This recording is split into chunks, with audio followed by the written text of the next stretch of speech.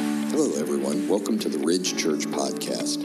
If you'd like to learn more about us, check us out online at theridgechurch.net. Also, be sure to connect with us on Facebook and Twitter. Thanks for listening today. So here we are in chapter 3. Last week we looked at here in Timothy, Paul is writing this letter to Timothy, and he's gotten to this point in chapter 3 where now he's kind of putting some structure to the church a little bit. He's instructing Timothy, okay, Timothy, here's what the structure of the church is going to look like a little bit. Now, as we'll see today and next week and maybe in the next few weeks, there are some things in Scripture that in my mind are very clear, and this is the structure of the church, this is the roles of men and women, and then there's other places where it's not as clear.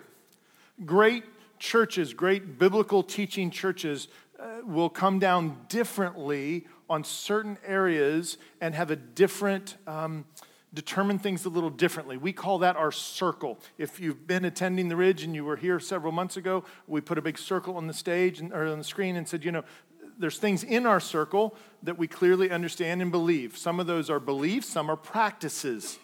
Some are not, it's just the way we decide to do something. There are things outside our circle that other churches do that we don't have in our circle.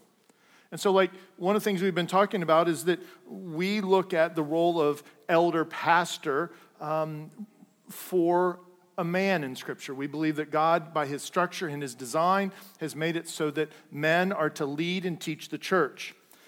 Now, immediately, and Pastor Brian did a great job talking about this a few weeks ago, that does not mean that there are not qualified women that could teach, that handle the Scripture extremely well, maybe better than me, I'm sure. But God has put a structure in place. And so while women can teach over other women and teach young children, we believe that God has put in Scripture a structure that for whatever reason, for his purposes, he's built this structure. Now I would say that structure runs through all of creation in many ways. God instituted governments. Now, governments are flawed and sinful, even our government, but yet it was for our good. God institutes parents over children. There's a structure there, and it's for good. He institutes a structure in the church. It's for good. It's for his purposes. And so we just want to see that in Scripture. And I know for some of us, when we come to something, and our flesh wants something else sometimes. It wants a different structure. It wants something different. And look, that's true for all of us. Not all of us are going to get what we want. God has set a structure down and said, look, this is what I want. I want you to yield to my structure. And so, and trust him in this. And so as I've been thinking through this a little bit, and we've looked at these passages, last week we looked at that. We said, well, okay, not only do we believe in Scripture that men are for the role of elder pastor. Once again, men and women are equal, equally loved, equally valued. There's not an intelligence gap between the two. In fact, many of us men would probably say our wives are smarter than we, and can be true many times. But it's this idea of this is the structure that God's put in place. And so last week we looked at how God did that from a very high level. And so he instituted men, and we can see that here in the Scripture, what Paul is telling Timothy. But we also see that there was a plurality of men that led. It's elders, it's plural. And we are blessed by the fact that here at the church we have 5 elders that help oversee and lead and teach the church and to care for the flock. We also looked at what kind of that they're placed here to care for the flock and to be over them. And as I was kind of thinking through that, I thought about this passage I wanted to share with you in Hebrews chapter 13, verse 17.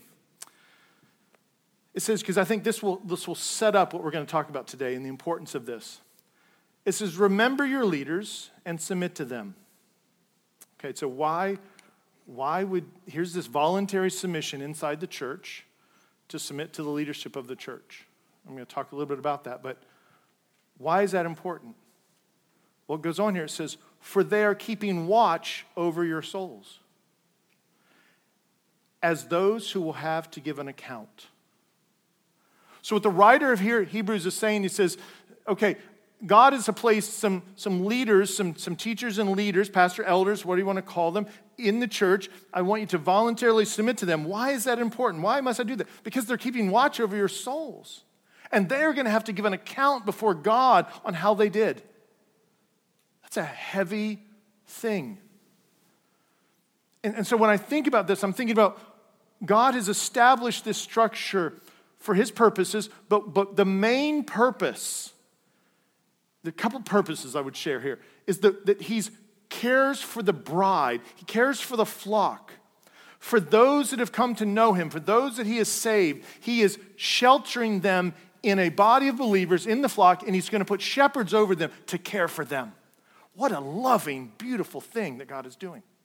Not only does he save us by sending his own son to the cross to die and to basically give his life away for us, but even after that incredible salvation happens, and as we're walking through our life, as we're being sanctified, as we're being made holy before the Lord, he puts shepherds in our midst if we're in a good local church to care and to help us. And that's so important. But notice that we have to be willing to submit to them. I submit to the elders. I submit to their leadership in my life and their critique of my life and their rebuke of my life sometimes. And I want that and I need that. And so if that's that important, then what Paul is saying is, he says, look, this is that important. If God is doing this with men and putting this to care for his bride, we've said that, I've said this many times lately, that God is shaping the bride. He's purifying the bride, the church. Why? Because it's going to be presented to his son. We're the bride. We should be splendid, we should be holy, we should be blameless. Now, obviously, the death of Christ is what does that for us. The death and resurrection, his work ultimately does that. But God says, no, but I want you to then begin to be sanctified and live that way. Yes, I've made you right, I've made you holy in Christ, but now I want you to grow up into that. And so for that to take place, God says, okay, I'm going to put a structure together that is going to help promote that. And we're going to call it the church. God calls us the church, and he's going to put people in that structure to be able to help us. And so, what's the big idea this morning? God desires qualified men to humbly lead his church. Now, notice I said qualified. Not every man is qualified. And I don't mean that disrespectfully. It could be that they're not qualified for those reasons. It could be that just God is not calling them and leading them in that direction. They may be living very holy before the Lord, but that's not what God is calling them to do. We all have different gifts and works, or different gifts and abilities to be able to use and talents in the church. But here what we see is that God is going to begin to unfold here through Paul, that he's telling Timothy that the men that you put in these roles of overseers, Timothy, must be qualified. Not anyone can step into this role. Why? Because it's caring for the souls of people, of the sheep. Because they're going to have to stand and give an account of their effort. So not only do I not want to put someone in charge over the sheep for the sheep's sake, but even for the shepherd that we're putting there, or the elder that we're putting there, we are putting him in a place where he is going to be held to account before the Lord. And if he is not qualified, we would not want to put him there for his own sake. And so God desires qualified men to humbly lead his church. So let's begin to look at verses 2 through 7 this morning. 1 Timothy chapter 3, verse 2. Therefore, an overseer must be above reproach, the husband of one wife, sober-minded, self-controlled, respectable, hospitable, and able to teach. Wow, that's a lot in one verse. So let's just pick that apart a little bit. Therefore, an overseer must be above reproach. That's not a term that we use probably a whole lot in our culture today. Do you live a life above reproach? What does that mean? This idea of living in a way that pretty much you're blameless. You're unrebukable. No one can rebuke you because you're not doing anything that is worthy of rebuke. One of my favorite ways to put this is one who gives no ground for accusation. In other words, I've not given any ground out there for accusation, right? And I'm not saying I've lived perfectly that way. Clearly, I've not, right? And I want to establish this too. What Paul is saying here of this idea above reproach is a lifestyle, the way to live. It is not saying that someone must be perfect and never struggle in any area. That's not what it's saying. And I will tell you that the qualifications that he gives here for elders is something that we should all aspire to. All of us should want and can grow in these areas and should for the glory of God, to become more like him. And I will tell you, the world is in desperate need of good examples and witnesses in our world. And so we should all aspire to these things. So this idea of living above reproach, it's what Paul is kind of starting here with. He's saying, okay, Timothy, whoever you put in this position, man, no one can bring anything against them. That's the idea. Don't put anybody in this that has a kind of a background that people could say things about. When you think about politics right now in our world, it doesn't matter, seem like no matter who runs for office, and I think sometimes there's lies made up, but there's just so many things that we look into people's backgrounds and we say, man, we just got a guy that got elected to Congress that lied about everything here in the last 6-8 months. Just lied about it all, and yet he's still there, right? There's just such corruption. And what Paul is saying is we can't have men over the church. It's too precious of a thing. The bride is too precious to be men that have that type of reputation. And so if you look at 1 Timothy 6, and I'm going to only jump to 1 Timothy 6 a few times because in 1 Timothy and Titus, they're letters that are written to two young men, and so there's a lot of repetition here. And so I don't want to cover a lot of those things because we'll cover those at another point when we go through 2 Timothy and Titus. But here in 1 Timothy chapter 6, verse 13 and 14, it says this. He tells Timothy, I charge you in the presence of God, who gives life to all things, and of Jesus or Christ Jesus, who was the testimony before, and in his testimony before Pontius Pilate, made the good confession, to keep the commandment unstained and free from reproach until the appearing of our Lord Jesus Christ. What is Paul saying at the end of his letter? 6 is done at the end of the letter to Timothy. Boy, he's putting it on Timothy. He says, Timothy, in the presence of God, right? Who gives life to all things, and of Christ Jesus, who in his testimony before Pontius Pilate made the good confession. He's saying, before God, before Christ, who made this good profession, Timothy, I'm challenging you, right? I'm challenging you to keep the commandment unstained and free from reproach. What's the commandment? It's the gospel here. It's the presentation of the gospel. It's the truth of the word. It's the law to bring grace. He said, Timothy, keep it unstained. Before God, I'm asking you to do this. How long are we to do this? Until the appearing of our Lord Jesus. So what he's really telling Timothy is that one of the things that we should live as the church, and Timothy specifically, he's addressing Timothy here, but I think he's speaking to the church as a whole. He's saying we should live in such a way that we hold the commandment, we hold the truth of the gospel, the sovereignty of his word in such a way that we are unblemished, unstained, free from reproach. No one can accuse us until the appearing of our Lord. And so he kind of gives this overarching thing here. And it goes on here in verse 2, and it says, the husband of one wife. I'm going to spend a few minutes here. This has been a great debate in denominations, in Christendom, this term, the husband of one wife, for this elder role. We clearly can see, living above reproach, and we're going to see all these reasons, but this term, the husband of one wife, there's many views here.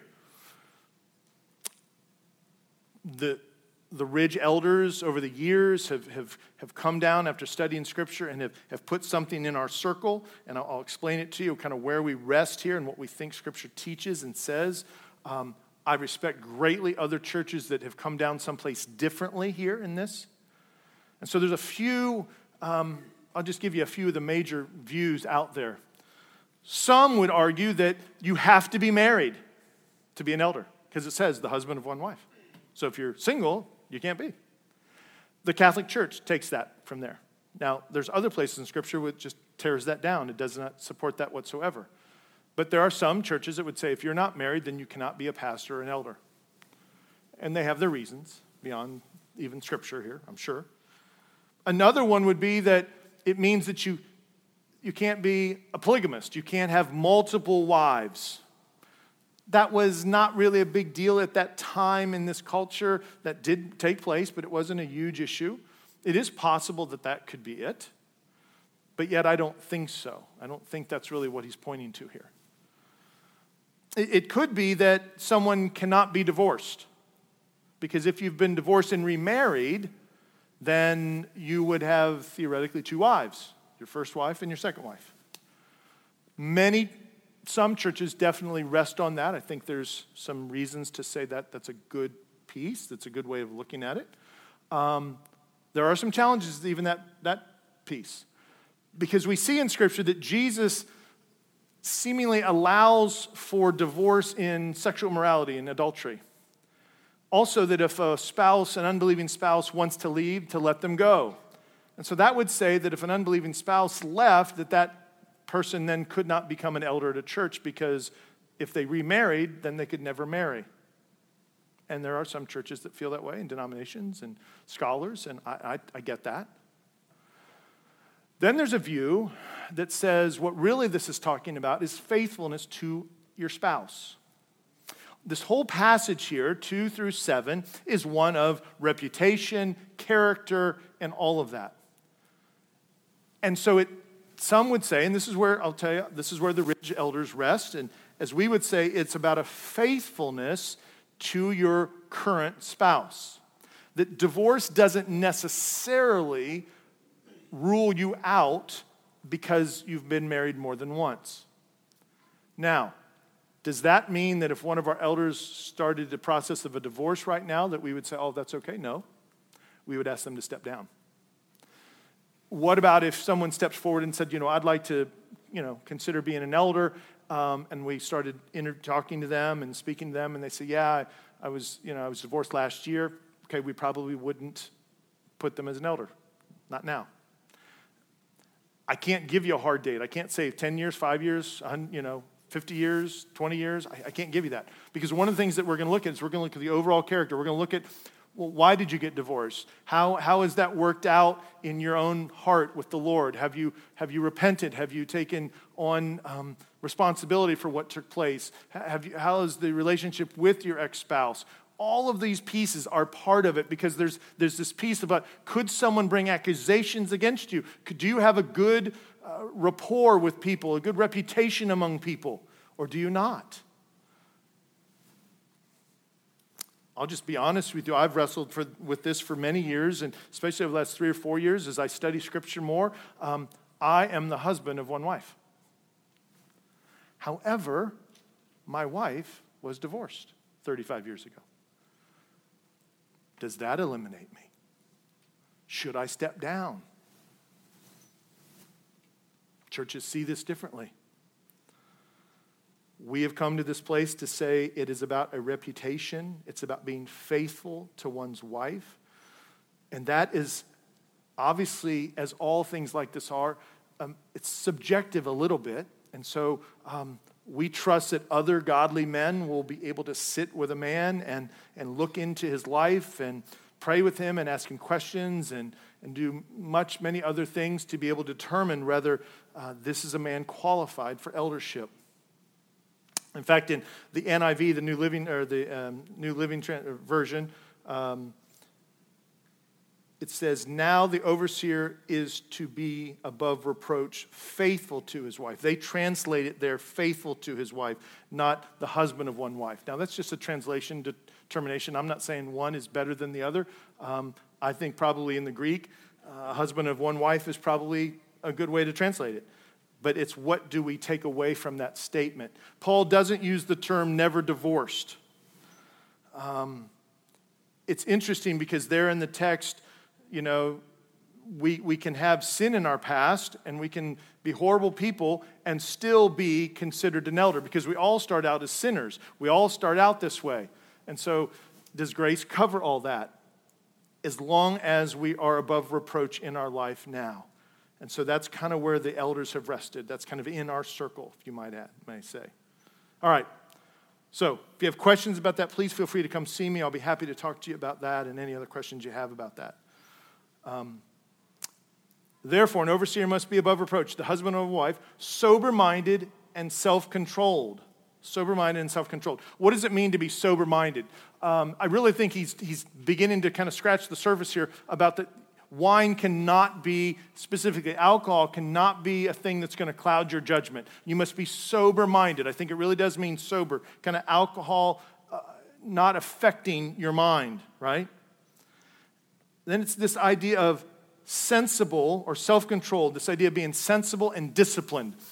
You must be disciplined. You cannot be an undisciplined person and then be placed in charge of the flock or overseeing and caring for the flock. There has to be a self-control. And notice that the order of these things a little bit. And once again, it's a little subjective, but we say, okay, he's talking about drinking and then self-control, right? We see that these kind of things go together, right?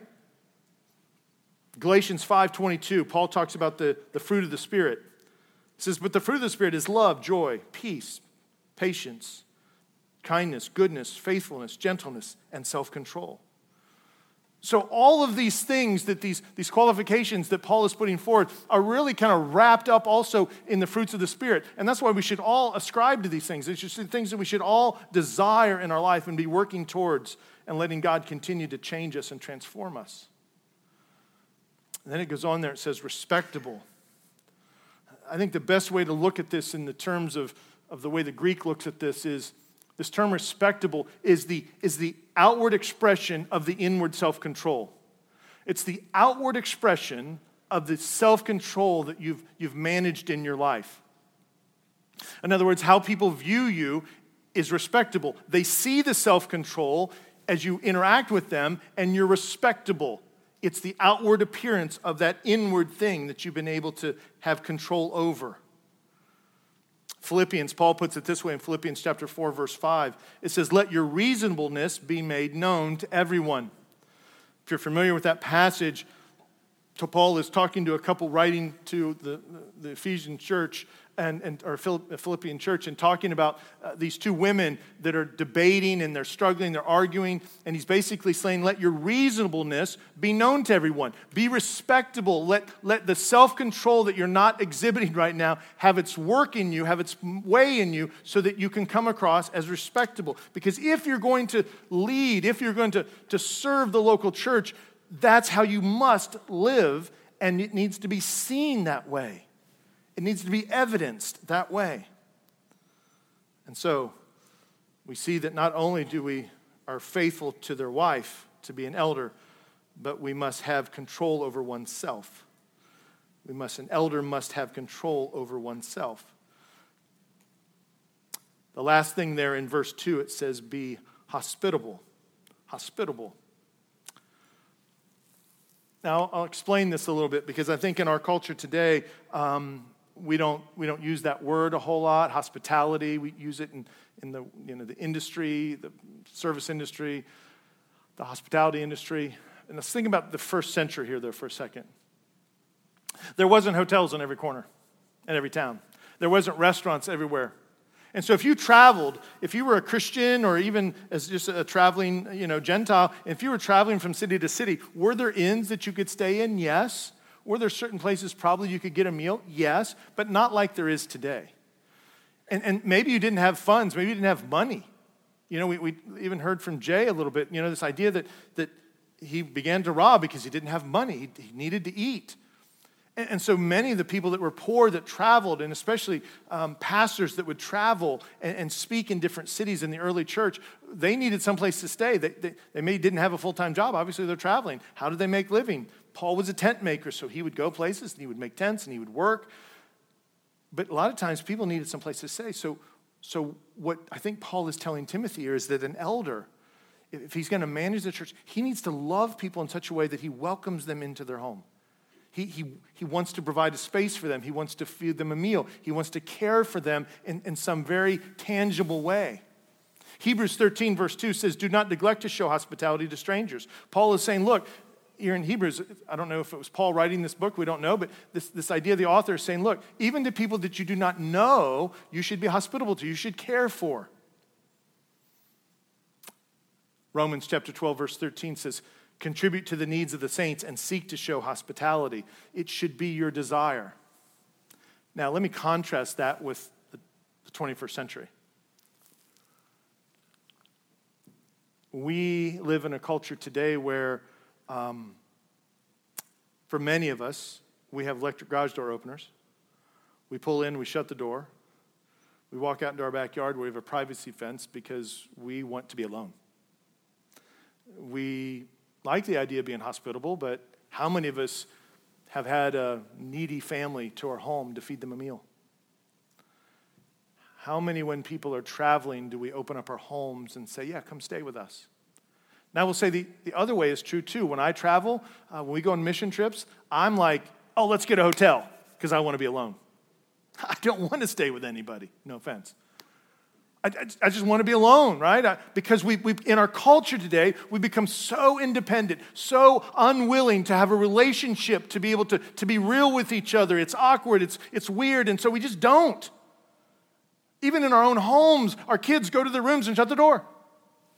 Family time has really shrunk in a lot of homes. We don't sit around the dinner table the same way anymore. Because we don't want to be known by people. And so then we end up and get known by cell phones and screens. We insulate ourselves from reality and relationships. And it is so unhealthy. But that's our culture. So, but I would even argue, I think about now, as a pastor, we would love to have people to our home to eat and get to know you. However, like a lot of us, my wife and I both work. And we get home at 5 o'clock, 6 o'clock, and we're exhausted. And so we don't want to invite you. Or we have a German Shepherd, and there's hair all over the floor sometimes in the kitchen. It's wood floor, we sweep it every day, and it just comes back as soon as he walks through the room. And so we don't want to do it. Or we're worried about what we're going to fix, whether you'll like it or not. So it's easier just not to have you. Think about that. Is that not true for you? It would be good, though, wouldn't it? It would. We'd be a blessing to each other. We'd get to know each other in a way that we would never not know each other. What I've said before is, this goes way back in my time at Emory Worldwide when I was working as a manager and supervisor. There was a guy that worked in St. Louis. His name was Jim DePaul. That's going back 20 years ago. And he had a GM plan, and it would never fail. We would fail to get some little tiny box of bolts on the plane, and he'd call me, and he would just be so upset at me because that box of bolts didn't get there, and we're going to shut the GM plant down, and I hated that guy. He came to town once, and we all went out to dinner, and I sat next to him. And I began to really appreciate Jim DePaul. He was a guy, just a guy trying to do his job, sweet guy. I never looked at Jim the same way again. In fact, I would hold that plane for 5 minutes to get that box on there because I was doing it for Jim. It changed my relationship, that one dinner out. Can you imagine if the body of Christ fellowshiped together that way? Yeah, I know we do some carry-ins, and I think those are good. But if you had people to your home, if you could lay down all your pride and all your worries and do those things.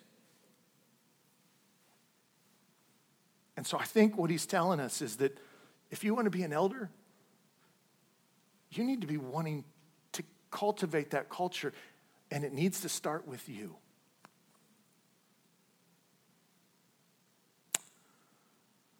So what do we see here? Elders have a caring heart for people. Notice it says, even if they're strangers, even if it's the people that we don't know. I have to force myself sometimes to do those things. I know for many of you, going down to Target Dayton is one of those places, right? Going up to a table of people that you do not know, that are living a life completely different than you, that may look different, act different, and you have to sit down and you need to speak with them and talk to them. But what a joy it is if you're just willing to lay down your fears and do that. And what a blessing it is to the people that you do that for. Then at the end of verse 2, it says, able to teach. Able to teach.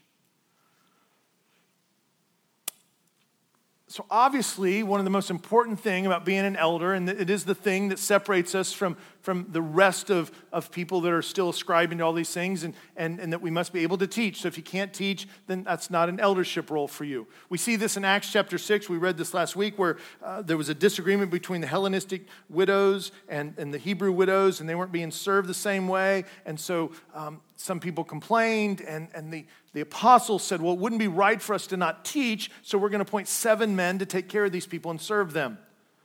And so what they were saying, and basically saying, look, we can't give up teaching because teaching the gospel is important, and we can't not do that. Years ago, I was in executive management training class at Ohio State, and they were talking about this, very CEO makes, hundreds of thousands of dollars, and I think this is just kind of the way this looks. It's another way of looking at this. He came out of his office and he started to make some copies. And the administrative office manager came up and said, you can't do that. He's like, well, I'm the CEO. I can do whatever I want. She said, no, you can't do that. He said, well, why can't I do this? She says, because you make $65 an hour and I make $20. We can't afford you to make copies. You can't do that. I mean, she's brilliant. I mean, it's like, you do something that I can't do, so you need to be doing that. And that's really, I think, what the apostles are saying here. He says, look, you're doing something that we can't do. There's certain people that can teach, and they need to be teaching. If other people can serve, let them serve. Let's do these things. And so I think what we're seeing here in the text is Paul is just reminding Timothy that if you're going to put a person in this role, they need to be able to teach. Now, why was that so important? Obviously, the obvious thing is obviously the gospel is important and we must be able to teach it. But I think there's more to it than that. If we go once again to the end of 1 Timothy, in chapter 6, verses 3 and 5, notice that what Paul says here is if anyone teaches a different doctrine and does not agree with the sound words of our Lord Jesus Christ and the teachings that accord with godliness, he is puffed up with conceit and understands nothing. He has an unhealthy craving for controversy and for quarrels without words, which produce envy, dissension, slander, evil, suspicions, and constant friction among people who are depraved in mind and deprived of the truth, imagining that godliness is a means of gain. How can I sum that up? He's saying, look, you need to have men that are going to protect the truth of the gospel. It's not enough just to know that Jesus died for you. You have to have men that are willing to stand on the front line and protect the gospel from false teaching. Think about what was taking place here in the early church. The church was just emerging. The gospel had been made known. Paul is writing letters and sharing the truth of the gospel and understanding what it means to be saved and the work of Christ and who he is and what it means to be justified and forgiven. Because it's not what the culture was expecting. It's clearly not what the Jews were thinking. They thought Jesus was going to come as an earthly king. The Gentiles, they had all their own pagan gods. They didn't care about this. And so all of these other teachings were battling with the truth of the gospel, trying to emerge. Specifically, what we call Judaizers. Judaizers were people that were Hebrews, they were Jews. They saw that Jesus may be the Messiah, but what they were saying is, well, no, we really have to be Jew first. We have to be circumcised. We have to do all these things. And they didn't like what Paul was saying. And so what did they do? They left Antioch and they followed him to modern-day Turkey, and they hunted him down, and they debated him in every synagogue that they could find where he was, in every city, and sometimes they would beat him in inches of his life and leave him for dead. And Paul would get up and go back in and continue to preach the gospel and rebuff them and debate them in the truth of Scripture. We see Paul appears before Romans and shares the gospel. He has to be able to articulate it. And I'm just saying, if we're going to put men over the flock to lead, one of the critical criteria is that they have to be able to teach the Word of God, refute false teachings. That means they need to know the Scriptures. It is not enough to just say, well, yeah, I love Jesus and I know he saved me. Well, what about X, Y, and Z? What about if a Mormon comes up to you and talks to you? What about if a Jehovah's Witness shows up at our church? What about if this person or this person comes and maybe comes from a different denominations and they have these questions? If you say, well, I don't really know, but I know Jesus loves you.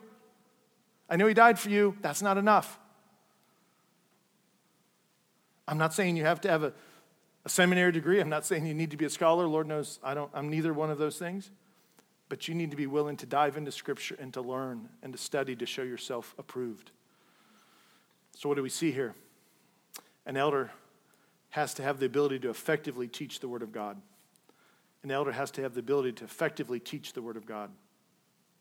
All right, so Paul here has laid out several things that are positive things.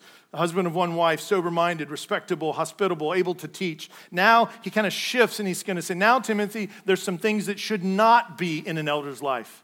These are unacceptable things. He's on here in verse 3. It says, not a drunkard, not violent but gentle, not quarrelsome, not a lover of money. I think it's interesting, once again, how the sequence of things go. Maybe this is my perception, but not a drunkard, not violent. So in other words, if you're drinking, you're probably going to be more violent and you're going to be quarrelsome. And so not a drunkard, not violent, but gentle and not quarrelsome. Now this idea of not a drunkard, does that mean you cannot drink? No, that's not what that's saying. It says that you should not be drunk. Now in the first century here, I'm not exactly sure. There was different levels of just like today, there's different levels of alcohol, different levels of how much alcohol is in something, the percentage of alcohol in wine. There was certain that were more grape juicy and more a little bit, and then there was hard wine. We can see that all throughout Scripture. And I'm not saying that he's saying, oh, it was grape juice. No, I believe that Jesus really made wine that was fermented. I believe that. But I think what's important here is that in that day, there was issues with alcohol just like there is today. Absolutely there is. Ephesians chapter 5, verse 18, it says, do not get drunk with wine, for that is debauchery, but be filled with the Spirit. So I'm just share you my story a little bit.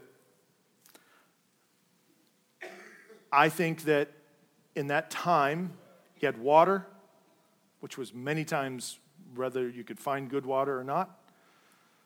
You had wine, because it could be transported and stay fine to drink because of its fermentation, and probably had some goat's milk of some sort. Didn't have a lot of choices. There was also some medicinal purposes to be able to drink wine, I think, because of some of the things that they were eating. Today, anybody been to Kroger's or Meijer's lately? Tell me how many times of beverages that there are in the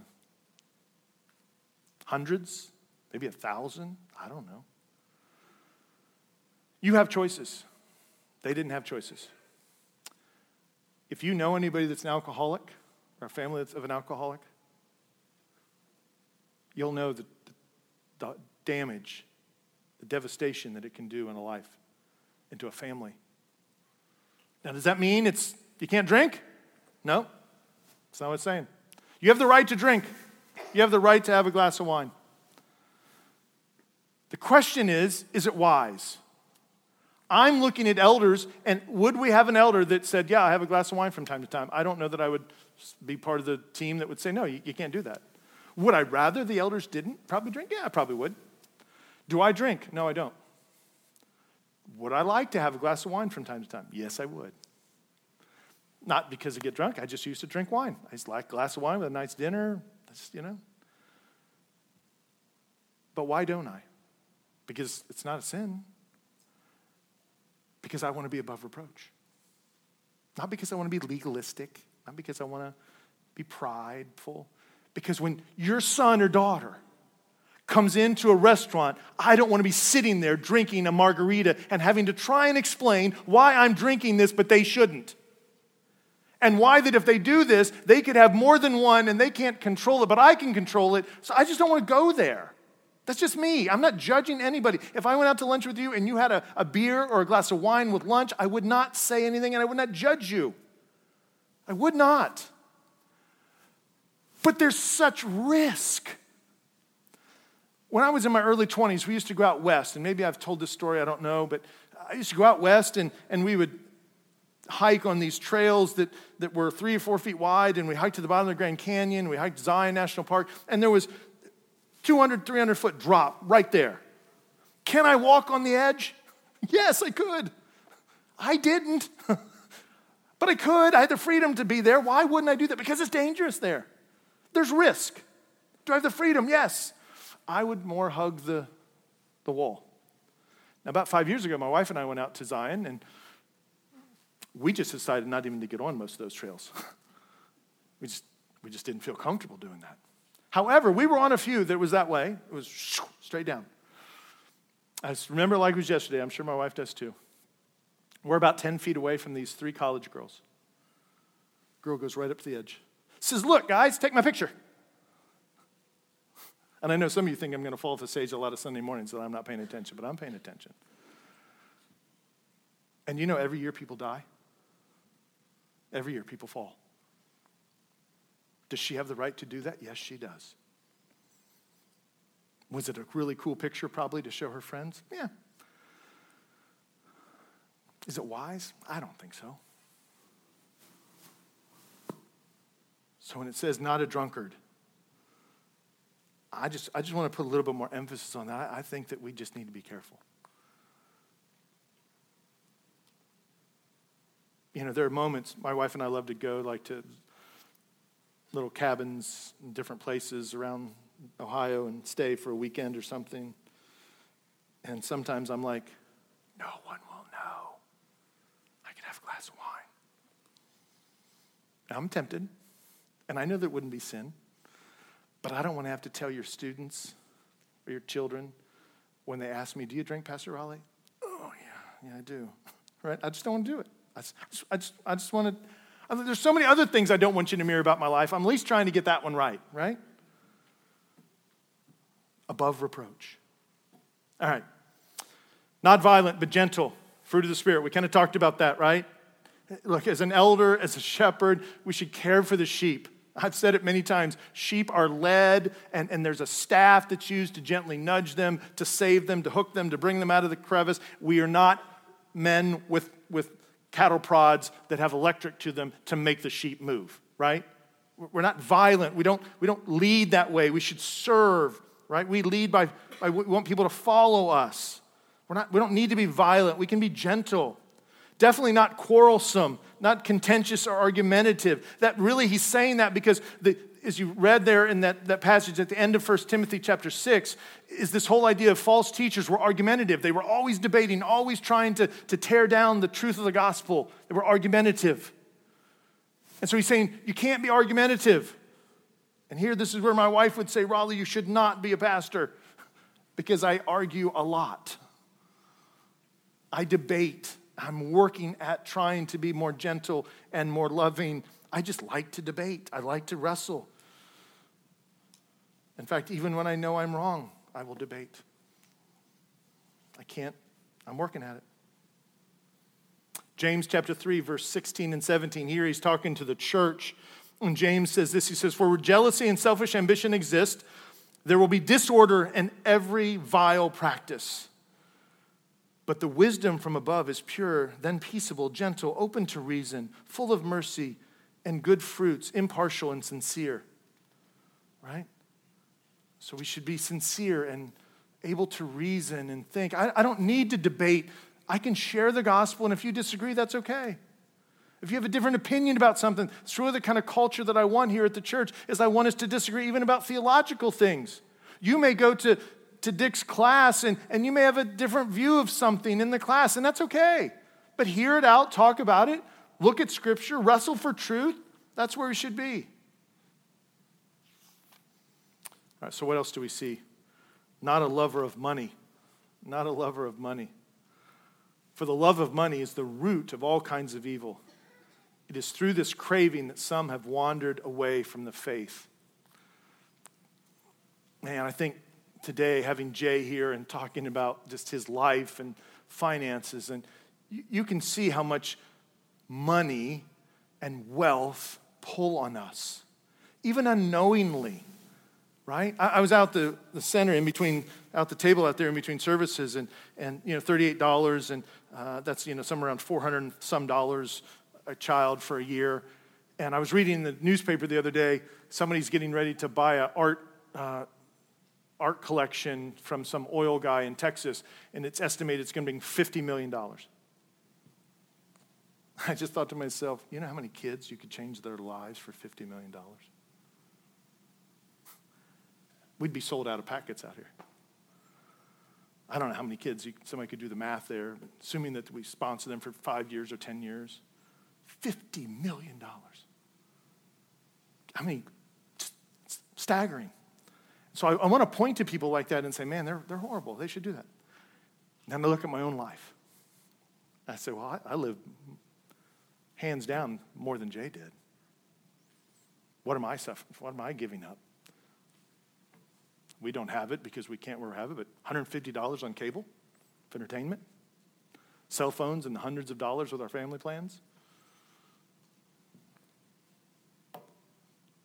And here I can change a life. Now, obviously, God isn't asking us to be poor. He's not asking us to give everything away. That wouldn't be helpful. Then we'd be dependent.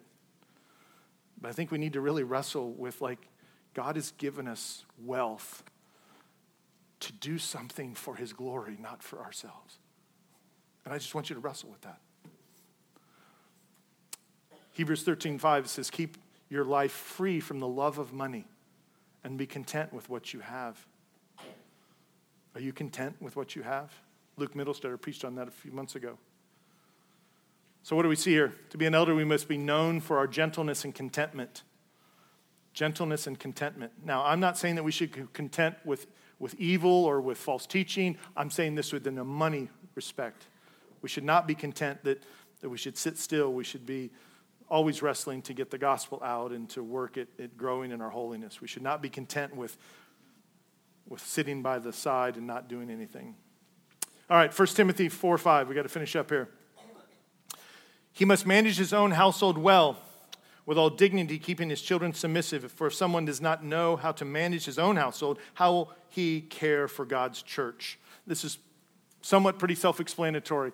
Look, this is the proving ground. If we look at a man's home and it's in disarray, his finances are not good, they're in debt, his children are disobedient. That doesn't mean his children have to be perfect. Just they're always disobedient. He doesn't manage them well. His house is just in disarray in all sorts of ways. If he can't manage that, why would you ever put him over the church? Why would you ever let him manage the finances and the things of the church?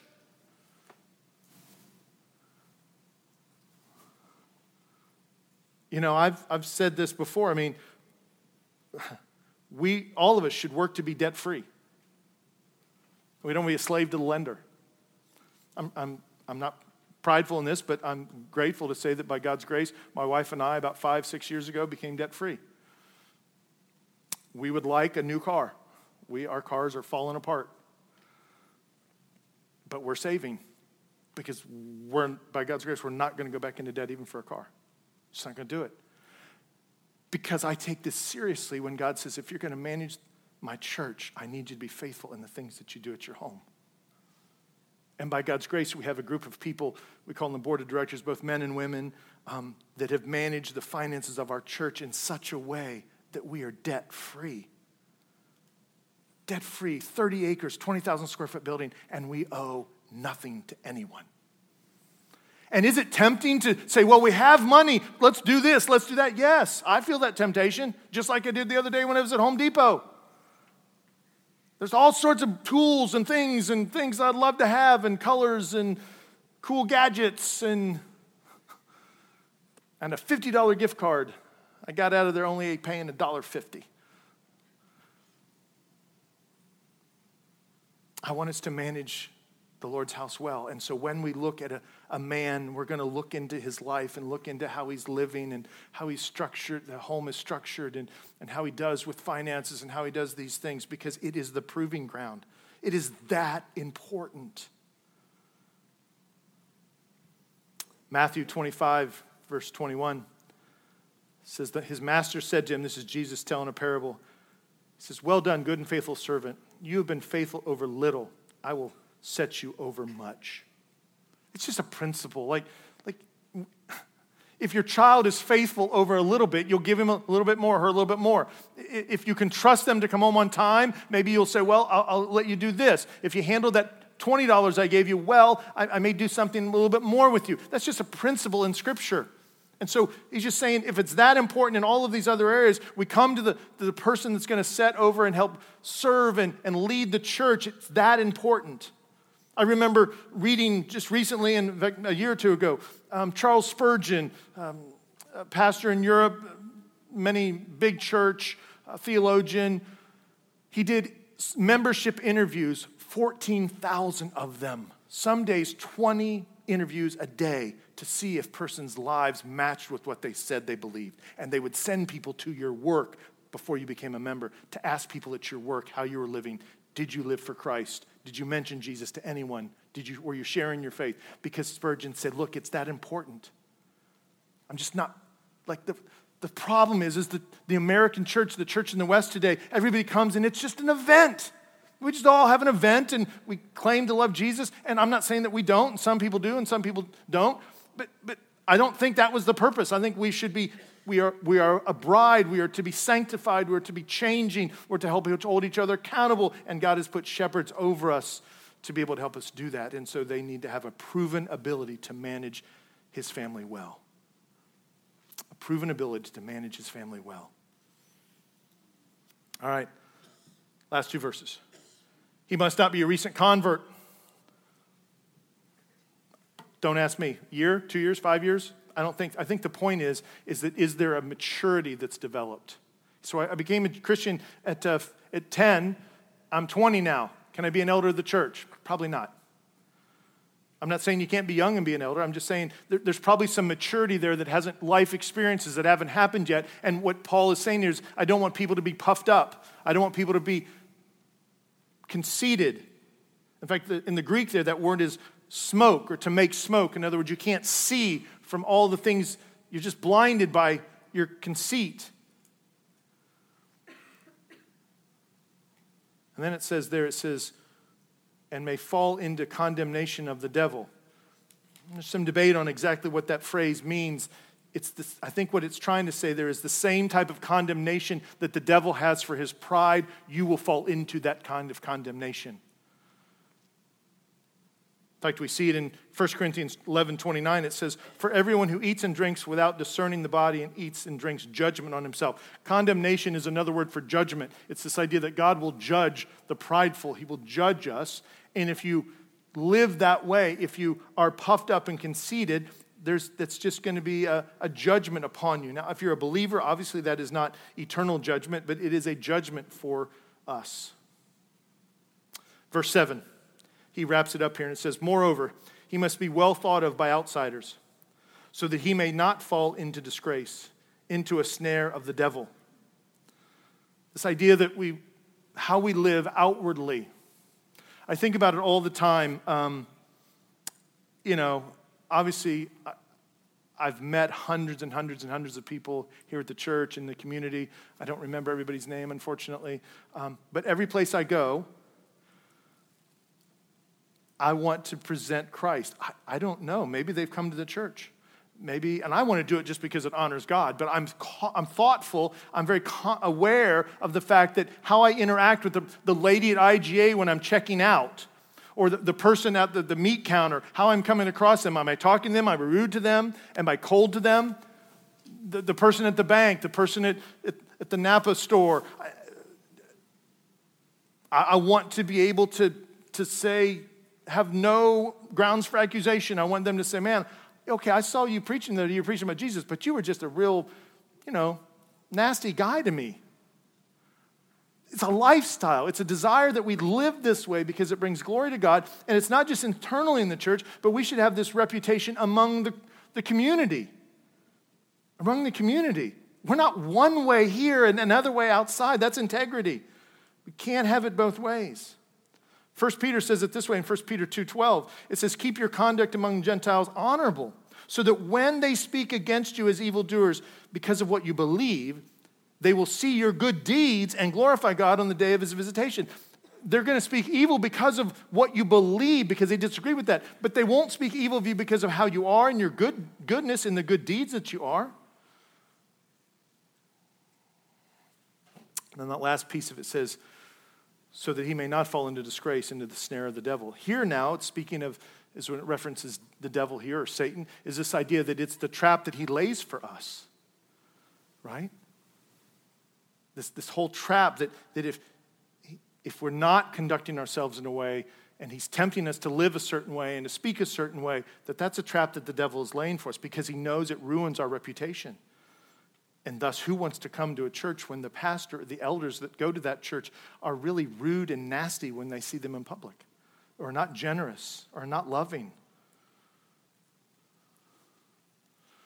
1 Peter 5:8 says, "Be sober-minded, be watchful.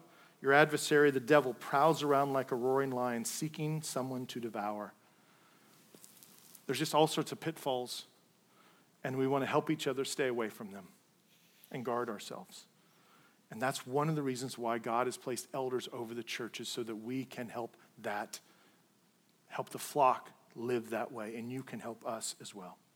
All right, what's the takeaway this morning? What's the takeaway? Everyone should strive to live above reproach, but an elder must have an established godly reputation. Every one of us, every child, every man, every woman should strive to live a life above reproach, to live holy.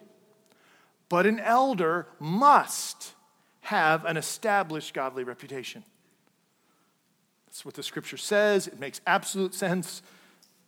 If someone is desiring eldership, I'm not saying you have to be perfect. I'm not saying you have to live holy. Clearly, I have my issues. I have flaws. I have struggles.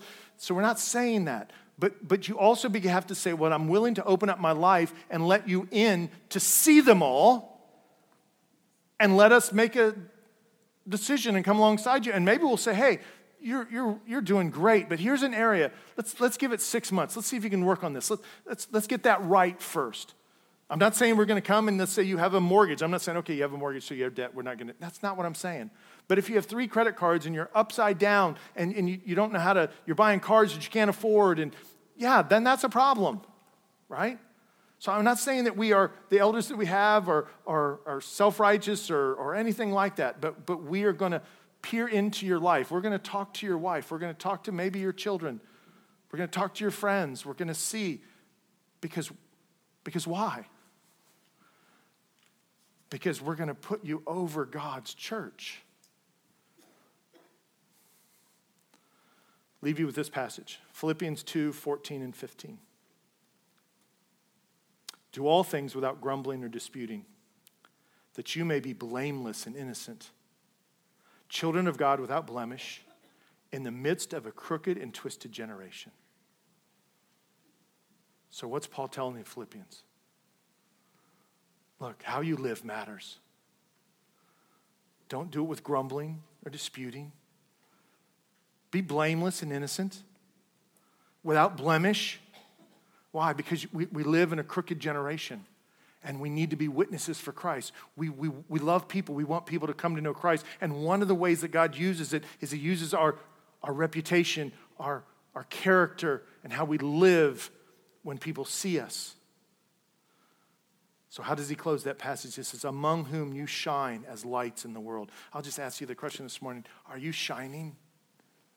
When you go to Kroger's, is your behavior, when someone cuts in line or when the person at the meat counter is kind of not very helpful, are you loving on them? I remember I used to have to take water samples in every quarter from the church to a place in Inglewood to have it tested. And there was a couple ladies, and the one lady was, kind of rough, tough, just kind of not very nice. And I'd just kill her with kindness. I'd kill her with kindness, I just loved on her. And I don't know, a few years in, one day she just said, I'm so appreciative for you. She said, you're always so kind and loving. Yeah, and that's not a prideful thing. That's just wanting to try and say, man, I just want to honor God. Look, people that don't know Christ, especially people that don't know Christ, they don't understand what kind of love that we have in us. How we've been loved. I just want to show that. I want to say, man, there's love available for you like this, man. And I'll tell you about him. So how's your light shining? We should all strive for this. By God's grace, we rest in his work. So it's not a works-based thing. Don't hear that. It's not a works-based thing. It's a response of love to be able to do that. And if you're a guy here sitting this morning and you desire to be an elder, look at those things and say, how am I doing? Push into those things. Come to me. Come to Pastor Brian. Come to one of our elders. Talk to us. We'd be happy to help you in your journey. Let's pray. Dear Heavenly Father, I want to thank you for our time together today. Oh, thank you for, first and foremost, for saving us, for providing a sinless sacrifice of your Son so that we could be made right before you, so that we could be justified, forgiven, not by anything we've ever done, but because of the work and the grace that you give us through Christ. But Father, help our response be one of love, of joy, of wanting and desiring to live holy before you, above reproach. Father, we're going to rest in your grace because we know we're going to fall short of that. We know that I fall short of it. But Lord, we know that when we do that, you will use it for your glory and for those around us that need to see the love of Christ, need to see the gospel in action. And then, Father, we thank you for your church. We thank you for the body and how you brought it together. Help us to do better at the fellowship of breaking down the walls between us. Metaphorically, the privacy fences and the garage doors that we erect in our life to separate us. Help us to love one another as you have loved us. And finally, Lord, we thank you for the qualifications, the high standard that you have set for your flock and those that serve it. May we be found faithful. And when we veer off track, may you bring loving discipline.